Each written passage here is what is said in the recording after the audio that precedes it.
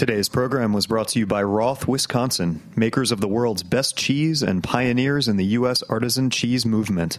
For more information, visit rothcheese.com.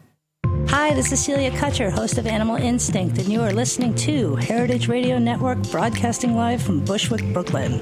If you like this program, visit heritageradionetwork.org for thousands more.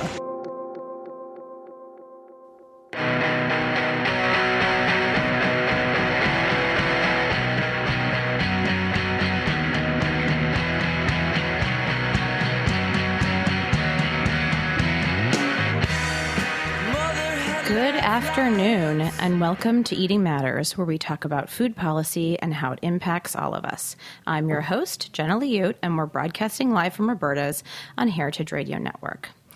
Today, we'll be talking to Michael Roberts from the Resnick Center for Food Law and Policy at the UCLA Law School, as well as Marlene Schwartz from the Rudd Center for Food Policy and Obesity at the University of Connecticut about food marketing to children. As you may know, UCLA Law held a conference on marketing to children back in October, and we wanted to provide a platform to revisit these discussions for those who couldn't make it to the conference in person. But before we dig into today's topic, I want to talk a little bit about last week's elections. The results, I believe, were devastating, not only for our country as a whole, but as it relates to this show, for the immense progress we have made in the past decade on food policy and environmental issues. So if food issues are of importance to you, it bears repeating that now is the time to act. As a consumer, you can vote with your fork, and as a constituent, you can lobby your elected officials to prioritize these issues. Food issues will continue to be deprioritized by electeds unless you make your voice heard. Our hope is that this show will prepare you for some of those conversations and empower you to find your voice. Also, before I get off my soapbox, there's one more thing that's worth mentioning, and that is the hugely impactful role that media can play in the democratic process. On this show, for example, we clearly have a point of view. And if you've been listening, we're big Hillary supporters, which we're really transparent about. Hashtag still with her, hashtag she got more votes.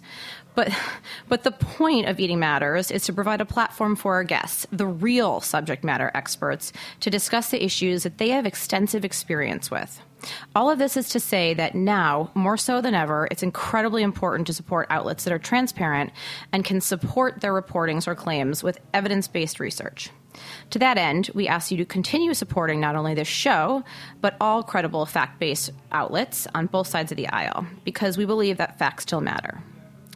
And with that, I want to bring in fellow HRC supporter, Nasty Woman, and my associate producer, Taylor Lanzette, to discuss how last week's elections can and might affect food policy. Hi, Taylor. Hi, Jenna. How you doing? You know. Not good? Not good. Well, you know, it was a long week. Yeah, it was a long week. Yeah. Okay, so lots to talk about. Let's dive right in. Yeah. So, you know, for the sake of today, we're going to keep things short for the news segment because we have so much to cover. But first up, really want to talk about soda policy because it had a big day on Election Day. So voters in Boulder, Colorado, San Francisco, Oakland, and Albany approved taxes on soda. So San Francisco and Oakland and Albany approved a penny per ounce tax, and Boulder approved a 2-cent per ounce tax. That is awesome news. It was like one of the bright spots from last week. Worth mentioning that Bloomberg played a big role in helping these campaigns, and also kind of in the fallout from Philadelphia, we are starting to see more cities fall in terms of soda taxes. Yeah, so, totally. Really good things. Also worth noting that the proposed minimum wage increases passed in each state that it was on the ballot, including Arizona, Colorado, Maine, and Washington. Yeah, which is great news. To move away from the great news, there were some depressing updates. Let's get sad. So Trump's choices for cabinet positions. Rough.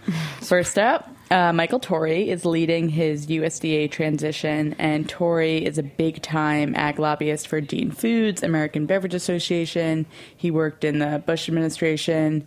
All around, definitely sort of will probably be pushing the USDA farther from the where it should be. Yeah, and what Obama did in terms of the the really important initiatives of Know Your Farmer, Know Your Food and the local school food program. So that's a bummer. But it gets worse. Next up, the EPA. So no surprise here, President-elect Donald Trump is not a huge fan of the EPA, and he has vowed to roll back Obama's efforts on greenhouse gas emission reductions, regulations on oil and coal, and he has tapped the one and only Myron Ebel, who is a Washington legacy and a climate change denier. All around is an anti-environmental conservationist. He's always argued for opening up more federal lands for logging, oil and gas exploration, and has aggressively urged the Senate to vote to reject the international climate change pact from Paris last year. Probably worth noting that he's not a scientist. No. Why do you want a scientist to run the EPA and also make decisions on climate change? So that's cool. Okay, so also Trump's, like you said, he's looking to get out of the Paris Accord, which was a hugely important landmark-making international agreement, and it the point of it is it seeks to limit rising temperatures that have been linked to increasing economic damage from desertification, extinctions of animals, plants, heat waves, floods, and rising sea levels. Yeah. And then the rest of the world is really expecting we uphold our position on this. Yeah, I mean, I think there have been lots of developing countries and island nations that are sort of, right, everyone's getting nervous because of how much talk there is about pulling out. Yep. And, just generally in terms of the policies that we've seen President-elect Donald Trump already talk about, a lot of the progressive advancements that the Obama administration has made, which if you listen to last week's episode with Sam Cass, we discussed a lot of that. A lot of those policies are being they're going to be dismantled, or they're at risk of being dismantled. Yeah.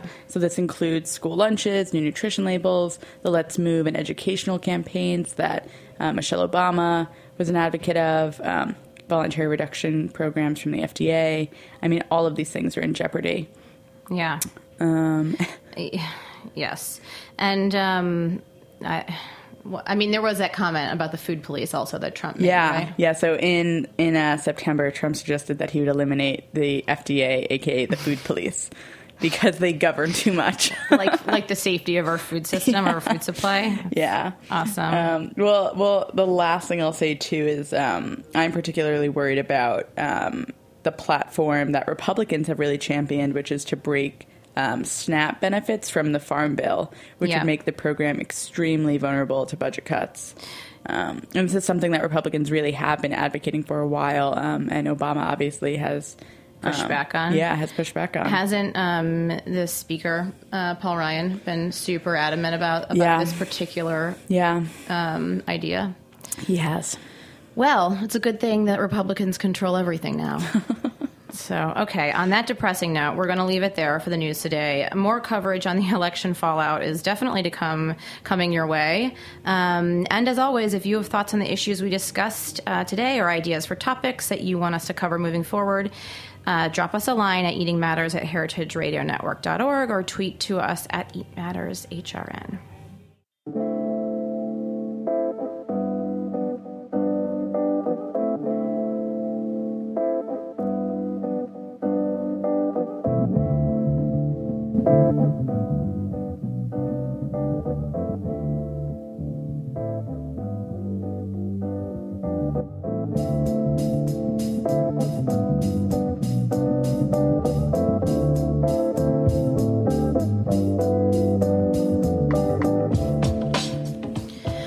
Okay, now for our feature story today. We'll be talking about the extent to which food marketing exists and the effects that it has on children in particular.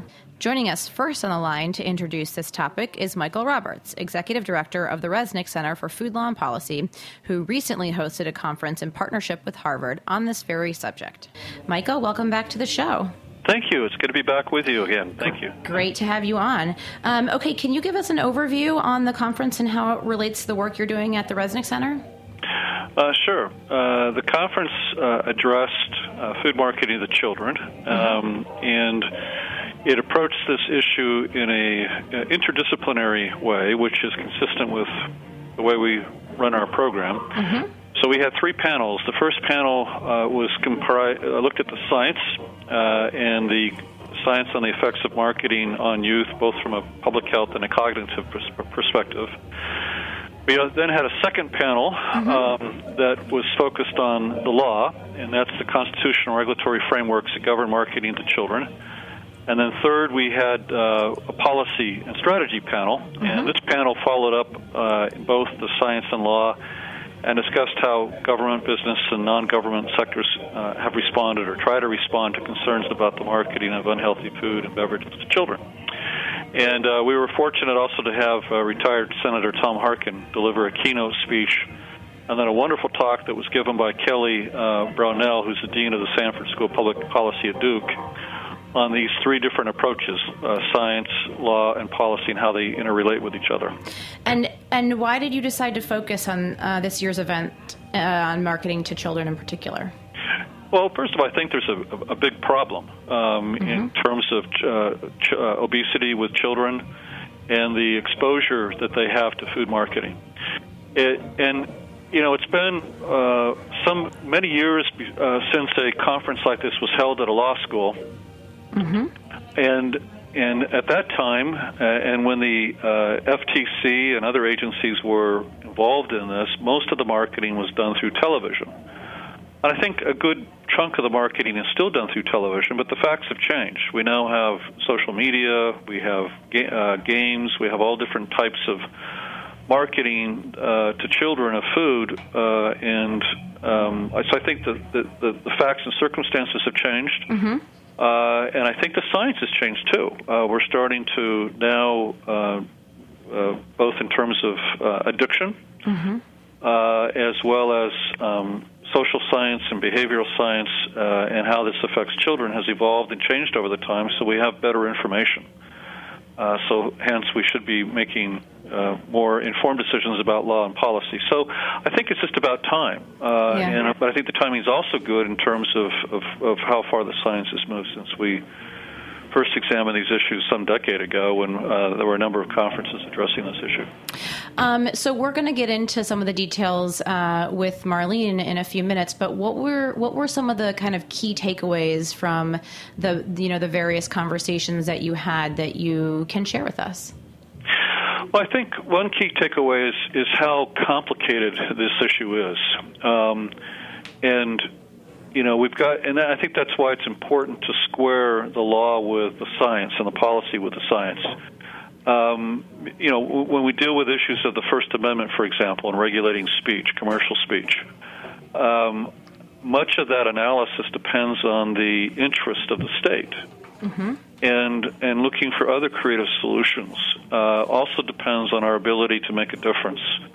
And so I think bringing together these different disciplines was really important, and that was a comment that was made widely, at least to us, during and after the conference. And so the problems are complicated, but there are solutions, and we just have to be able to gather the political will to do them, and that's one of the reasons our last panel was so important on policy.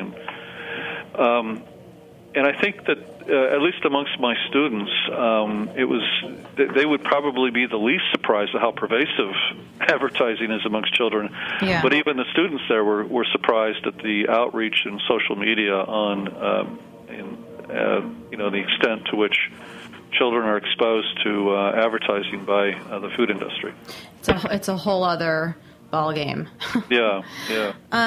Okay, so for those who want to know more, you guys did record you videoed a lot of the conference. Is that right? We did video it, and then also C-SPAN videoed parts of it. We're not exactly sure what C-SPAN is going to do with this. We know they're going to show it, but how much they show and when they're going to show, we don't quite know yet, but we'll post that on our website when we find out. I want to thank you so much, Michael, for coming on and giving us that overview and introduction. I think that I might be a little bit biased, but I love the work coming out of the Resnick Center, and I'm so glad you had this conference and that we could continue the discussion today.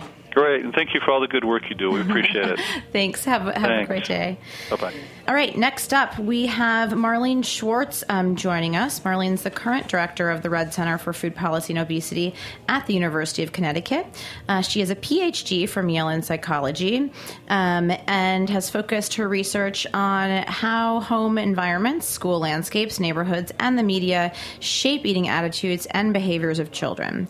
She participated in one of these 3 featured panels during the UCLA-Harvard conference we just talked about, and I'm so pleased that it has brought her back to our show. Hi, Marlene. Hi, it's great to be here. Okay, so let's start with the basics. What are the various marketing channels that companies use to target kids? Well, they use television. That's probably the main strategy that they use. But they also can use digital marketing through social media or online websites. And then they also use the packaging that you see when you're in the store. So a lot of different ways to get at kids. That's right. And what are the most kind of common marketing tactics that are used today in terms of like, cartoon characters or, how does this get enacted? Yes, so it's very popular to have characters. Sometimes it's cartoon characters that are developed specifically for the product, sort of like Tony the Tiger. Mm-hmm. But they also can use characters that are from the entertainment industry, so Disney princesses or other characters that are in movies. And this has proven to be particularly effective. Is there one particular age group that you would say is more affected by marketing when we talk about kids? Like what is the age group that when we talk about kids, what age are we really referencing? Sure. So the kids tend to be divided into 3 different categories. There's under 6 years old is really considered small children who pretty much everyone agrees nobody should be marketing directly to them because they are unable to really understand persuasive intent. So it's sort of inherently deceptive to market to children that small. Then you have 7 to 11-year-olds, which is a group that we study and is a group that the industry agrees should be protected. And then you have 12 and up, where you're looking at, sort of adolescent, late tween adolescents, and there's a lot of debate as to whether or not they should be protected from marketing. And how long have companies specifically targeted these different age groups, right? Is this something that has intensified in recent history with the rise of television or social media? I think that companies have been advertising to children. I mean, I can remember Tricks were for kids, back in the 70s, watching Saturday morning cartoons. But I think things really exploded when television changed from essentially 3 big networks to lots and lots of cable stations, including stations like Nickelodeon, Disney, Cartoon Network, stations that are really 24/7 with programming that is attractive to children. Okay, I want to ask kind of one of the most basic questions when thinking about this topic, and I want to know, do these efforts really work, and why? So, like, what specifically happens to the consumers or the kids when they see an ad? So the short answer is yes, advertising definitely works. And there's both the science but also the common sense answer, which is why in the world would the industry spend this kind of money on something that didn't work. So you almost don't have to prove it any other way. Yeah. What tends to happen with advertising, particularly advertising to children, you're not making a case, for a child to sort of weigh the costs and benefits of different products and intellectually decide to go with one brand over another. It's really about forming a relationship with the child, and that's why characters are so popular, because the child already feels an affinity towards, SpongeBob or towards, a Star Wars character, and you're taking that relationship and then connecting it to a particular food product. And so that's really, I think, how it works, is it makes the child feel like that product is, kind of connected to them in the way they feel connected to the character. So it seems like you're saying that it elicits a very emotional response. Absolutely. I think that the way marketing works for all of us, including us adults, is it's emotional. It's, oftentimes the ads that are most effective are ones that really pull on our emotions. They, either show people that, are sort of aspirational, living in a way, or, sort of driving a car or wearing clothes that we think, looks like something we would like to aspire to. And it really isn't so much about the technical reality. It's more about how it makes us feel when we think about that brand. And I guess this is another sort of basic question, but how has your research shown how, these marketing campaigns, when targeted to children, though, interact with parents? Has any research shown that children are then sort of going to their parents, and parents are also sort of swayed in this way? Or what is the role of parents in sort of supporting their children when they do see their favorite characters, and it is that emotional connection? Yeah, I think that part of the reason why the companies market directly to children who, they will often point out are not the ones making the purchasing decision, they're not the ones carrying the credit cards, is because they know how effective children are at convincing their parents to buy something, and they even have a term for it. It's called pester power. And so the ads are really designed to maximize the child as advocate for purchasing the product. We've done quite a bit of research with parents, and oftentimes parents feel like, buying something branded like that their child likes, especially something that's fairly inexpensive, like a snack or a fast food meal, is an easy way to make their child happy. And I think parents naturally want their children to be happy, and especially if a parent feels like they can't afford maybe some really expensive item that their child wants, they at least feel like they can make their child happy in the short term with something like that. Right. And is marketing as effective when featuring healthy products? Right. So like produce or broccoli. See, that is a really, really good question, and that actually has been the source of quite a bit of interest in recent years and some research.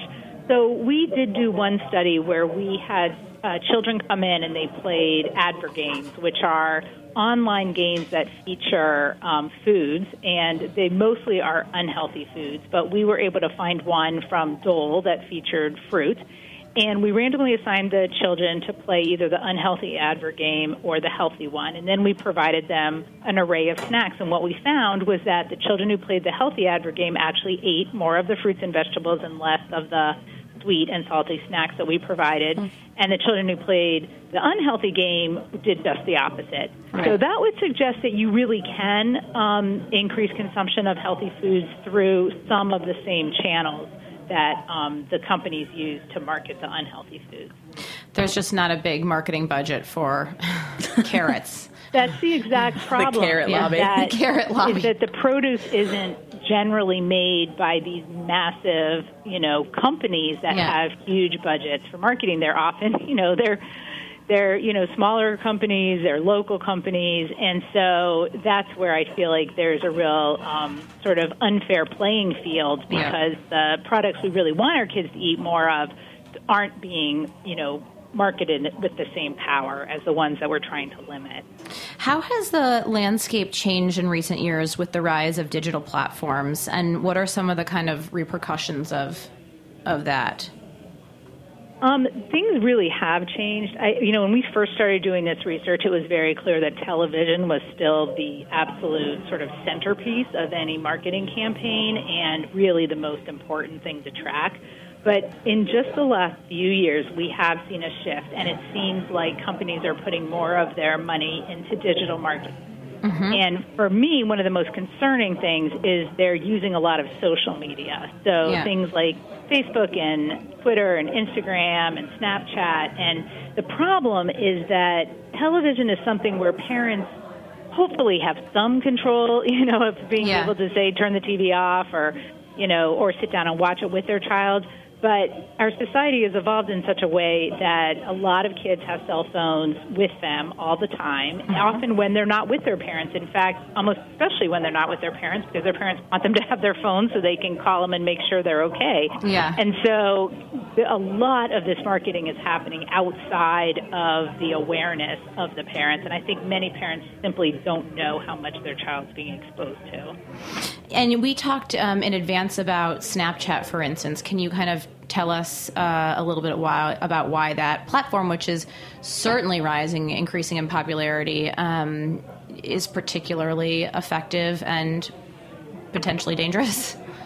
Well, I think it's incredibly popular, as you said, and I think that, one of the things that I understand they've done is they've created an opportunity for brands to create the geotag, where, a little sort of background shows up or a little symbol shows up when you're taking the picture, and those can be connected to a particular restaurant, a particular product that's nearby. And so it's something that, again, it happens quickly. Parents are not paying any attention, but the kids are seeing it, and it's sort of constantly exposing them to the brand and to the logo. That's crazy. The geotagging is very challenging. And, it seems to me, and this is just my observation, but that younger generations are interacting with brands much differently than they have before. Like, they're much more engaged in kind of communicating with brands via digital platforms, and they seem more invested in them. I'm wondering if this is something that you've found to be true in your research, and if so, has it influenced your efforts at all to reduce exposure? It's definitely true. I mean, the difference between, sort of passively seeing a commercial or hearing a radio ad versus seeing something in your sort of social media where it's connected to your friends, either your friends have forwarded it to you or you can see that your friends like whatever the brand is, again, it makes it much, much more personal. And then we noticed something fascinating when we were looking actually at energy drinks, and this is for older kids, so these were college age, and we noticed this phenomenon on Twitter where it seemed like if a college student tweeted, they were up studying or they were working hard, that they would sometimes get a tweet back from an energy drink company. And so it was this remarkably personal connection. Yeah. It really seemed like some of these companies, I guess they hire people to sit and do this. Oh, yeah, they for sure do. Would sit there and tweet back like, long night studying, try Red Bull. And it was really unbelievable to us that they were being so clearly directive and personal with their target. Wow. I never got any of those tweets in college. I know. I probably would have been very susceptible to those. What have you done any research on the potential long-term effects in eating, in terms of eating preferences and behaviors from these marketing efforts? We have done some studies. We've definitely documented the short-term effects where exposure to ads does lead to more consumption immediately afterwards of the unhealthy foods. But we've also done research using, bigger national data sets, and we've been able to connect data on exposure to particular types of marketing, whether it's fast food or sugar-sweetened beverages, and higher rates of consuming those products. We're going to actually take a really quick commercial break to hear a word from our sponsors, but when we get back, I want to talk more about industry's role in the extent to which they're marketing to kids and efforts underway to reduce exposure. Stay tuned.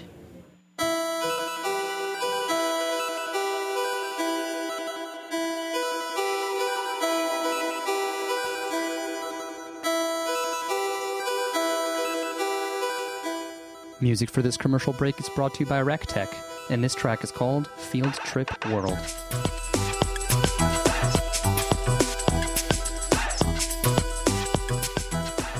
Have you tasted the world's best cheese?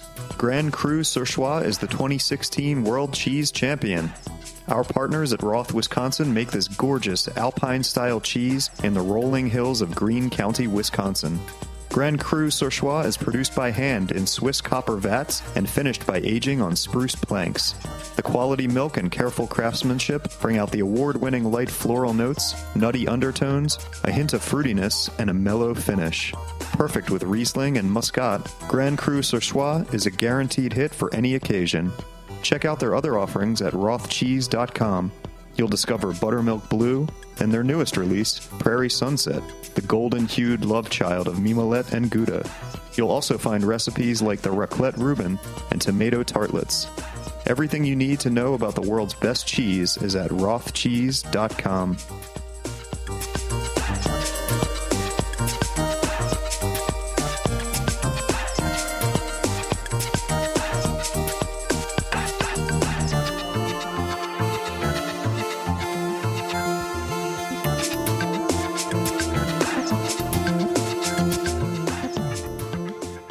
And we're back on Eating Matters, where today we're speaking with Marlene Schwartz, director of the Rudd Center for Food Policy and Obesity, about the effects of marketing to children. Marlene, what has industry's response been to the work in recent years to reduce marketing efforts to kids? Well, the industry is very concerned about government regulation, and so in an effort to prevent that, they put together a self-regulation effort called CFBAI, which is the Children's Food and Beverage Advertising Initiative. And it started a few years ago, and most of the big companies that market to children have joined this initiative, and they have pledged to improve the mix of foods that are marketed to children. So does that include, like, a focus on some of their healthier products? Well, yes. So in theory, what they do is they first define children, Mm-hmm. and the way they define children is up to age 11, and then I thought it was 12. No, they actually, it's a little deceptive. The way they say it is children under 12. So you sort of hear the 12, which I think makes you think it's 12, but no, it's actually under 12. So it only goes up to 11. Yeah. And then they have a very specific definition of what's considered child-targeted marketing. And it gets sort of technical, but it has to do with making sure that the percentage of children 11 and under who are in the audience is 35% or more. And that kind of sounds reasonable at first, but when you really start to look at the data, it actually really only covers the shows that we think of as really for very small children. A lot of the shows that kids are watching are not shows that 35% or more of the audience is made up of children 11 and under. So we've done research showing that about half of what kids see is not on child-directed media. So they're really missing a lot of, the kids are not being protected because the shows they're watching don't fall under this definition. What are examples of some of those shows that you would think would fall under the directive but don't actually? Well, one of the shows that we identify as Charlie Brown Christmas. So that's a show that's obviously very popular. Yeah. And most people would definitely agree is a kids kind of show. Yeah. But because so many people watch it who are older, the actual percentages don't work out for it to be in that definition. So, and then a lot of the Nickelodeon shows that, tend to appeal to more, 11, 12, 13-year-olds, you're just not going to have that big of a portion of the audience be the much younger kids. Considering that, where do you think the initiative has had the biggest impact? Well, I think that it has had an impact on the exposure of the very, very youngest children because I think they really don't watch the more tween shows. But I think that, the older sort of late elementary school and certainly middle school, it really hasn't improved things very much at all in terms of the exposure that those children have. A few years ago, Disney, as you know, became the first major media company to introduce new standards for food advertising and programming targeting kids. Can you tell us a little bit more about this commitment and the effect you think it has had, if any? Sure. So Disney did sort of come forward as a company and set standards of what the nutrition had to be for a product in order for them to have their, Disney branded characters on the product. And I thought that was really terrific. I mean, that was sort of a different way of looking at it. Instead of holding the food companies responsible, it's holding the entertainment companies responsible. And who make a lot of money. Sorry to cut you off, but they make a ton of money from ads. It's how most of them make their money. So it even seems like it's an even bigger deal.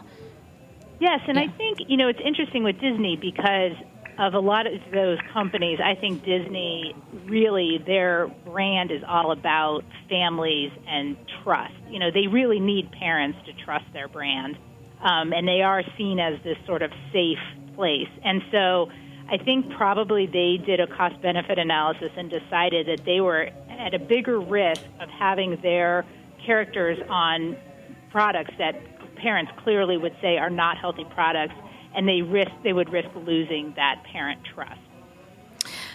Was there pushback from any of the food companies on this? Not that I know of. I haven't heard anything about that. So my guess is that, overall the perception was quite positive. In bringing it back to kind of bringing in other marketing channels, I know that a pain point for a lot of parents is getting through the checkout lane at stores without being hounded. We talked about the pester power. And a lot of times kids are hounding their parents to buy candy and junk that's typically placed at the point of sale. Have there been any efforts to eliminate these kinds of products in those areas? And if so, what would, if not, what would be an effective strategy that, in your opinion, could be pursued? I know that there have been efforts to try to convince grocery stores or other stores to have checkout lanes that only feature healthy products. I don't know how successful they've been. I do know that in one of the grocery chains here in Connecticut, they do have a sort of family-friendly aisle. And if you go through that, it doesn't have the typical candy. But it does feel like, it's just one. It's not all of them. And it really does feel like it's not as effective as something more where it would really be about limiting the amount of packaging that is appealing to children in the grocery store in the first place. What are some other efforts that are either underway or that you would like to see happen? Like you mentioned packaging just now. Yeah. Would that be something that you think we should focus our area efforts on?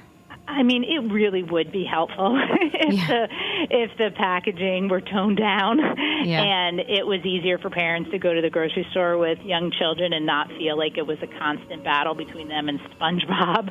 Another thing that would be helpful is if the way that the products were physically arranged in the grocery store was not putting, these child-targeted brands right in front of their eye level. Having them on much higher shelves or something like that, I think would be helpful. So those are a couple of examples that I think would just make it easier for parents. One follow-up to the Disney example, does their commitment include advertising or use of their characters on food packaging? Or is it just advertising like on TV? No, I think my understanding is that it does include the use of their characters on packages. So I think that's one of the things that they, were saying that they wanted their characters not to be associated with unhealthy products. Okay. The other thing Disney has done is they've actually changed the default of the foods that are in their parks for children. So they have sort of their kids' meals. And instead of it coming automatically with soda and French fries like you have in a lot of restaurants, they actually default to water, juice, or milk, and then a fruit or a vegetable on the side. And you have to ask to actually get the fries or the soda. So I was pretty impressed with that when I was at the park. And that has shown to be to have a big impact. Or an impact? Yes. Well, definitely changing the default is sort of how researchers talk about it. It does have an impact. And that's been shown in a variety of settings. So like McDonald's, for example, they changed the default from French fries and soda to this sort of the Happy Meal. It comes with like a half French fries, half apples. Huh. So it was a little bit of a compromise, I guess. But we did do a study showing that certainly the amount of apples that kids were getting increased when they made that change because, most people go with the default. So all of those kids were at least getting some apples. All right. Well, I think on that positive note, we're gonna leave it there for today. But Marlene, I want to thank you so much for coming back on the show and talking about this really important issue. Absolutely. Thank you for having me. Thank you.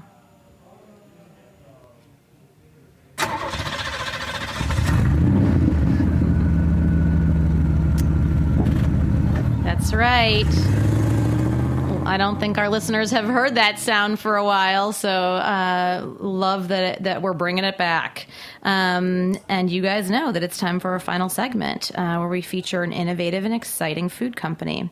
Today, I'm very pleased to introduce Kelly Sweety, CEO of Sweet Earth Natural Foods, makers of Heat and Eat vegan and vegetarian convenience foods, based in California. Kelly, welcome to the show. Thank you, Jenna. So tell us about your company. Well, as you started out, we're an award-winning, mission-driven, sustainable food company. We do operate out of California, the Salinas Valley, which is otherwise known as the World Salad Bowl. Okay. And we're a player in driving the new food movement, which is really all about healthy, delicious, organic, and plant-based foods. How does a company define plant-based food? Does this mean vegan? Well, we are vegan and vegetarian.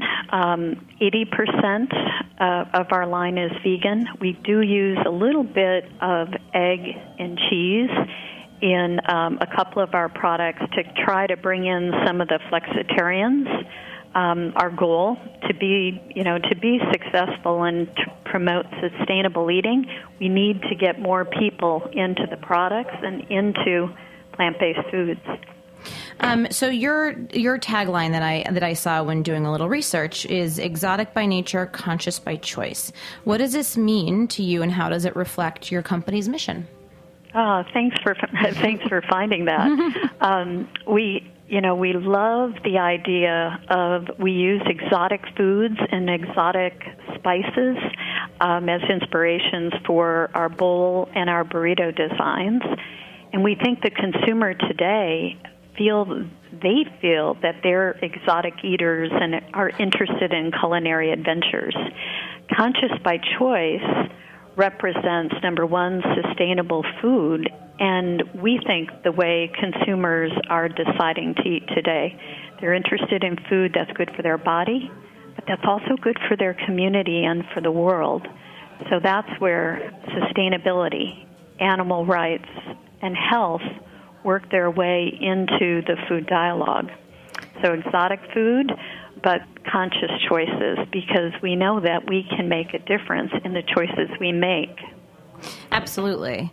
And I want to talk a little bit about the product types. Are there different categories of products that you make? And can you give us a couple of examples of some, of your best sellers?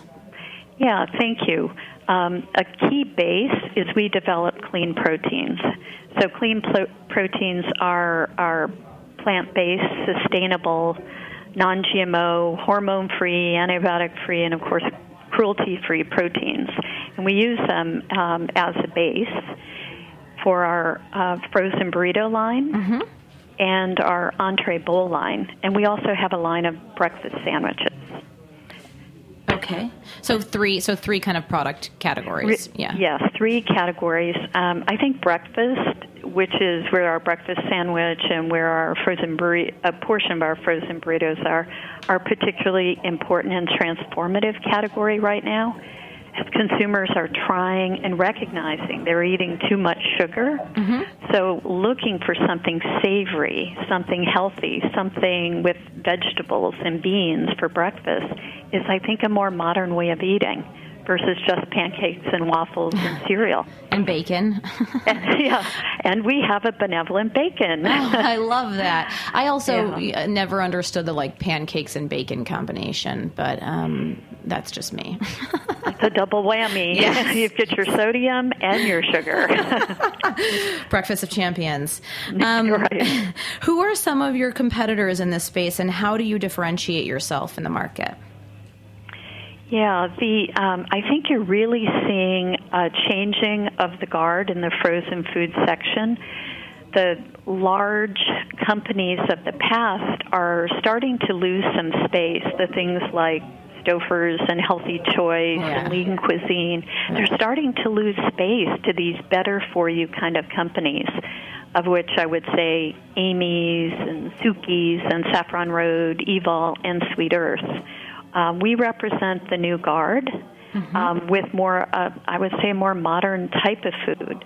And we differentiate ours by being, we really say food first, flavor forward. So we love bold, spicy, globally inspired flavors. And because we're here in the Salinas Valley, we're able to source so many of our ingredients locally, so we get that fresh vibrance.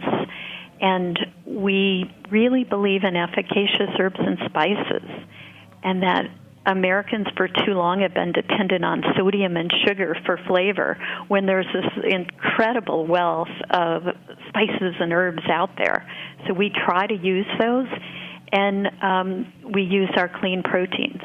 And there's also a lot of health benefits from some of these herbs and spices, right, that I think that not a lot of people are aware of? Absolutely. One of the spices that we probably use the most is turmeric.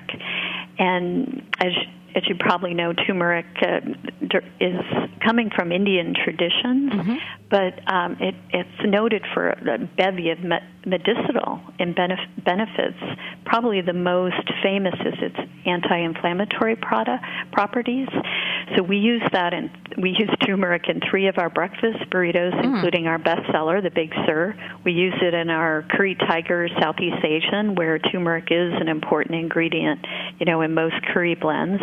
We use it in our chana masala, our Moroccan tagine, and all of our breakfast sandwiches, because we think, anti-inflammatory herbs that have great color and these other benefits, are really the kind of spices and things that we should be using in modern food. Food that stands the test of time, so it's taking things that traditionally have worked and updating them for use today. Well, now I'm officially hungry. Okay. So I have a question obviously. Another question that I wanted to ask you is, you got your start in working with some major companies, some major CPGs, including Pepsi. I'm wondering how your previous work helped to shape and inform what you're doing today.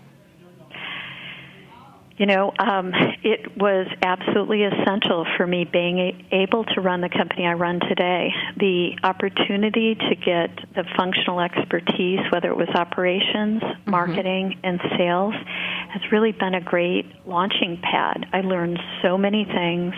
I've made just a host of wonderful contacts that, come in handy as you go forward. So I think it's been a great training ground, and I would propose to young people today, take advantage of those opportunities, learn, and then start your own thing. Yeah. I think that's great. What are some of your favorite products? Well, I'm really crazy about this new global bowl line that we launched, and you could find it in frozen. Just today I had what we call our borderless enchilada. It's absolutely one of my favorites. It's Mexican. We make our own enchilada sauce. It's spicy and very authentic. We use a corn tortilla, and so it's just got a real authentic, delicious Mexican flavor. And General Tso's tofu. That's my second favorite. Wow. General Tso everything is really popular now. Yeah. And we did the dish with brown rice, with a tofu and then broccoli and then just really wonderful, spicy, kind of sweet and sour sauce. I think that's one that's right now our bestseller. So that would be one that I think any of your listeners, if they had the opportunity, those would be two I'd love to try. And I think they represent our food sensibility, which is high protein, high fiber, but great flavor. Well, like last but not least, and as a follow-up, where can our listeners find your products? Well, we're fortunate to really be rolling this line out in a big way right now. You can find us at Target. You can find us at Safeway, Lucky's, Harris Teeter out on the East Coast. Publix is just launching some of this line, and even Walmart.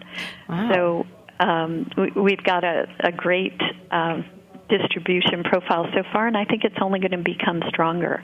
Yeah. Oh, that's wonderful. All right. Well, we're gonna have to wrap up for today, but I want to thank you so much for coming on the show and telling us about your exciting company. Thank you, Jenna. I appreciate the opportunity. Thanks. All right. I want to thank all of our guests today, Michael Roberts, Marlene Schwartz, and Kelly Sweetie for coming on the show. And, of course, a big thanks to our sponsors for your generous support. Our show is produced with help from Taylor Lenzette, and music is by Tim Archer. Thanks to our engineer, the one and only Pierre Bien-Aimé.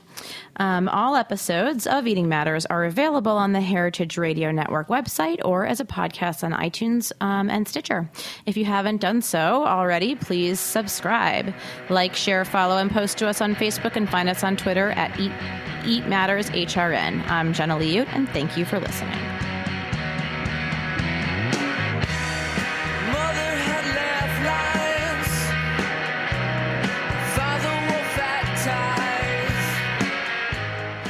Thanks for listening to Heritage Radio Network, food radio supported by you.